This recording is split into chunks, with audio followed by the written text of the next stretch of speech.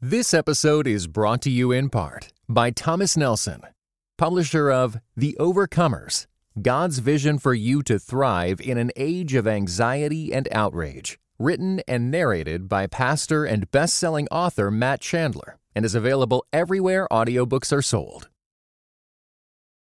Hello, this is Russell Moore, and this is the Russell Moore Podcast, specifically our Questions and Ethics segment, where I take your moral dilemmas and ethical questions and try my best to help you think them through from a biblical perspective. Remember, if you have a question about something that you're grappling with, maybe something that's happening in your family or your workplace or a relationship or your church or wherever, let me know. Email me at questions@russellmoore.com. I will not use your name unless you tell me to. I will make up a pseudonym for you, so I'm not gonna embarrass you or reveal what's going on unless you want me to say who you are. And sometimes I'll do that if you ask me to. This week's question, this episode's question, comes from, I'll call her Naomi, and this is a question that Naomi is grappling with about family secrets. And specifically in her case, she had a family friend. This is the long and short of it. It's a long story, but the long and short of it is this. She had a family friend very close to her parents, thought of this person as almost like an uncle. Kind of many of us have uncles and aunts that aren't really uncles and aunts, but we think of them that way. I'm going to call this guy Malcolm because I'm going to be referring to him often. So I'm thinking about C.S. Lewis's letters to Malcolm, chiefly on prayer, and so I'll just name him Malcolm. She's really, really close to this guy. And Naomi says that one time when she was little, she heard her parents arguing, and it was really disturbing to her. And she heard her dad say something about Naomi's real dad, which was, obviously that would be alarming and horrifying because you would think, well, what are you talking about? You're my real dad. But it was something she just sort of put out of her mind, and she moved on, and her parents never said anything about it. She never said anything about it. But this family friend, this Malcolm, would pay a lot of attention to Naomi in a way that he didn't to her brothers and sisters. He would give her special Christmas presents. He would give her special birthday presents. She would notice if they would go over to his house that he would have pictures of her up, and he wouldn't of the other kids. So this went on for a very long time until Naomi's grown, and she started to finally have this conversation with Malcolm. I think her mom had died long before. And she says to Malcolm, I want to figure this out. And she did a paternity test, and it turns out Malcolm's her dad, her biological dad. This happened really right before he died. So Naomi's situation is she's got this story about her life that's really confusing and important, and she's trying to work through it. But she can't talk to her mom about it, who's gone. She can't talk to her dad about it, who's gone. She can't talk to Malcolm, who she finds out now is her dad, because he's gone. And her siblings don't want her to tell the story at all, don't want her to tell the story to her kids, don't want her to tell the story to anybody else, because they think that it would dishonor their mother. Because, it would reveal that their mother had an adulterous affair. Now, what's interesting to me is the fact that a lot of people in that situation, I think, would have some anger toward the mother. How could you cheat on my dad? Or how could you not tell me about this for all of these years? Naomi really doesn't seem that way.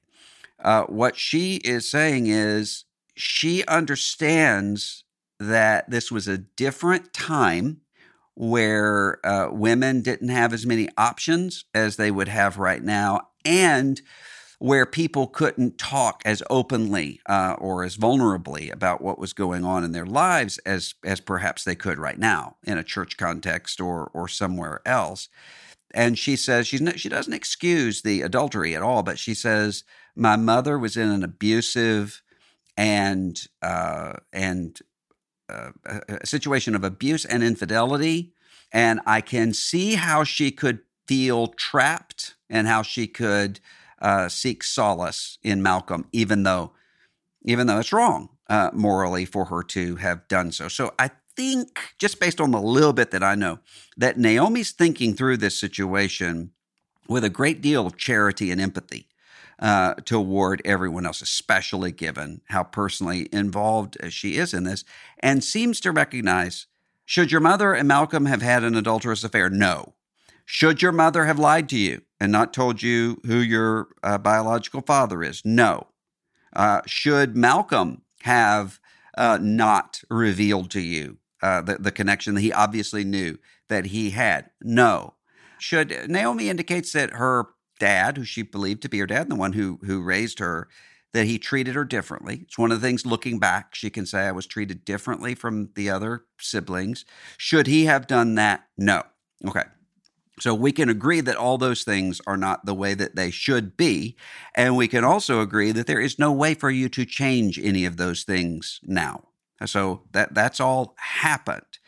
The interesting thing is the scriptures go out of their way to show us repeatedly how bad family situations and bad family dynamics weave together toward people and situations that are not bad.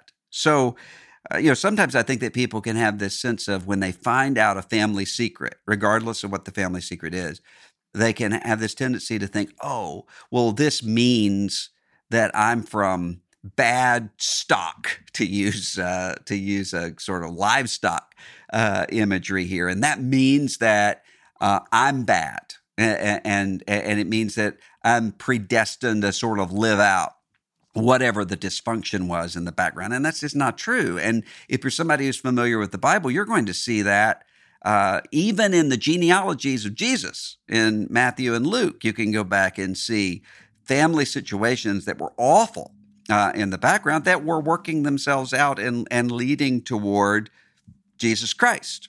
So you shouldn't bear any sense of shame personally for any of that. I don't read that you do, but a lot of people do. And so you shouldn't read that into it. But the second part of it is this question of, this is a secret. Siblings want to keep it secret, and you can understand why.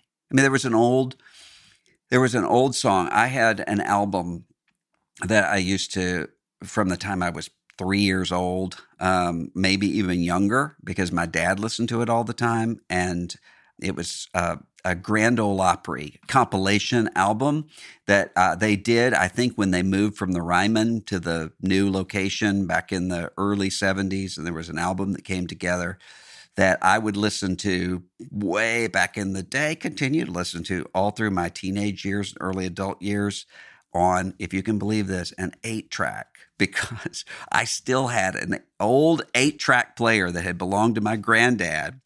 And this was on 8-track, and I would know how to put it, even though that technology was long gone by then, put it in until it was destroyed. My wife found an old record of this, and she had it transferred over to MP3 format. So I have it now. And it was always one of the best gifts I've ever received. But on that album, and I sort of grew up listening to this, there's a spoken word sort of songs, music in the background, the Carroll County accident. And the gist of this song is about a child who finds out that a parent was having an adulterous affair. This person revered in the community dies. And this person is saying, I'm going to honor this parent. I'm never going to tell this story. Okay, now, obviously, the person is telling the story because you're listening to it on a spoken word album. But the point remains the same. And there's a sense of honor and nobility to that. So, in other words, you're going to say, I recognize that I have a parent or whoever in your line who was a sinner. I'm not going to dishonor that person by revealing that in a way that would take away from their memory when there's nothing that can be done about it right now. I get that, and I think there is something noble about that. But this is different, I think, because what Naomi is, it seems to me, wanting to do is not to reveal something bad about her mother. I don't think she is picturing, at least not to me, picturing her mother in a bad light at all. What she's wanting to do is to tell her story. And what I would say is, this is your story too. I get why your siblings initially would want to say, we don't want this being told, but this is your story too. There are all sorts of awkward things that you're going to hear about your parents later on. I mean, even just all of us are going to realize, and I think sometimes you realize it as you are, those of you who are parents, you start to realize, oh, I thought that my parents had everything outlined in their minds. They knew exactly what they were doing. They knew exactly what they were trying to communicate. And then you realize you're trying to figure this stuff out, and they were too. And sometimes you look back and say, wow, my parents, when I thought that they were sort of Solomon seated on the throne of wisdom, they were young kids sometimes trying to, okay, that's you figure all that stuff out, and you start to have a certain sense of sympathy and empathy for your parents. In this case, there are all sorts of reasons why it is good that you found this out. Medical issues. I mean, your children need to know what their potential medical history is based upon this family line. Sometimes people don't know.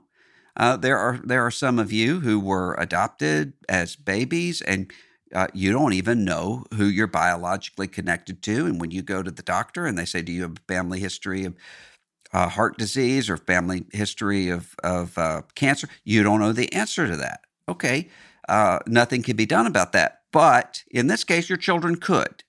And so I think that they're owed that information. And I don't think that it's right for you to not be able to communicate your story in appropriate venues. I mean, this is a key part of who you are. Learning and discovering your father much later in life, having a relationship with him that you thought was one thing and it turned out to be something else. That's a key part of your story that I don't think you owe to your mother to keep in some sort of secretive situation.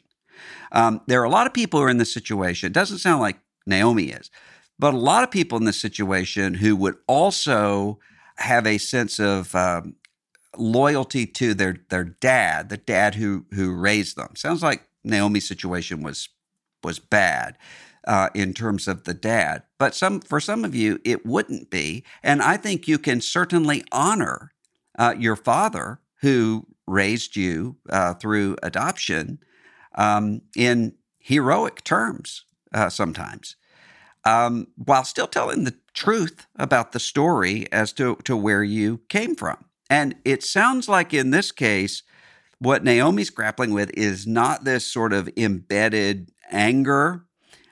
She is able to say, I don't excuse the morality of this, but I get it.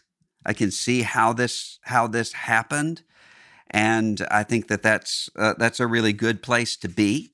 But this is your story. And what I would also say is that it's important for you to grieve the multiple losses that you have had here. So you've not only lost your dad who raised you, you lost your biological dad, you lost your mom, you also lost a great deal of your childhood because you weren't able to relate to Malcolm as your dad all those years. And you lost the ability to talk to your mom, to say, what was going on? Why did this happen? What were you thinking when you were trying to figure out how to make the best of a terrible situation? You've lost all of that. And I think you should appropriately grieve that while at the same time recognizing that may have been lost, but you're not lost.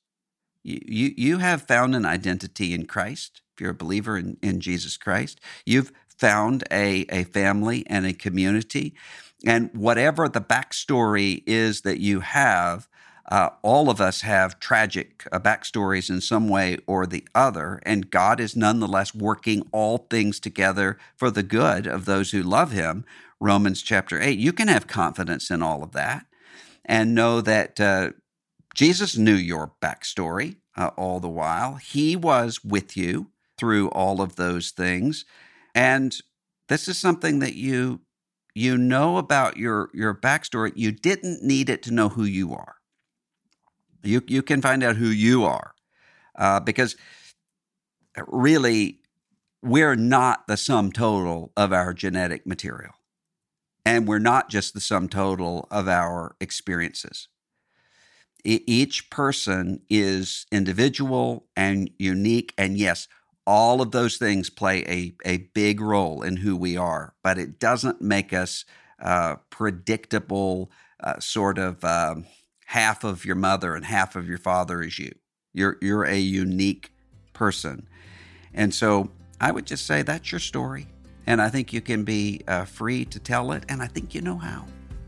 Do you have a question? Something that you're grappling with right now and that I can help you to try to think through? Well, if you do, send it to questions@russellmoore.com. And thanks for listening to this episode. Be sure to subscribe wherever you listen to podcasts, or if you're watching it on YouTube, to subscribe here. And it helps if you leave a review for people to find us. This is Russell Moore. Onward.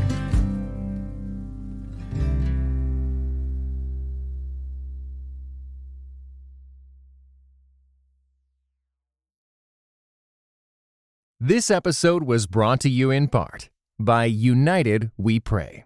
United We Pray is a podcast devoted to praying and thinking about racial strife, especially between Christians.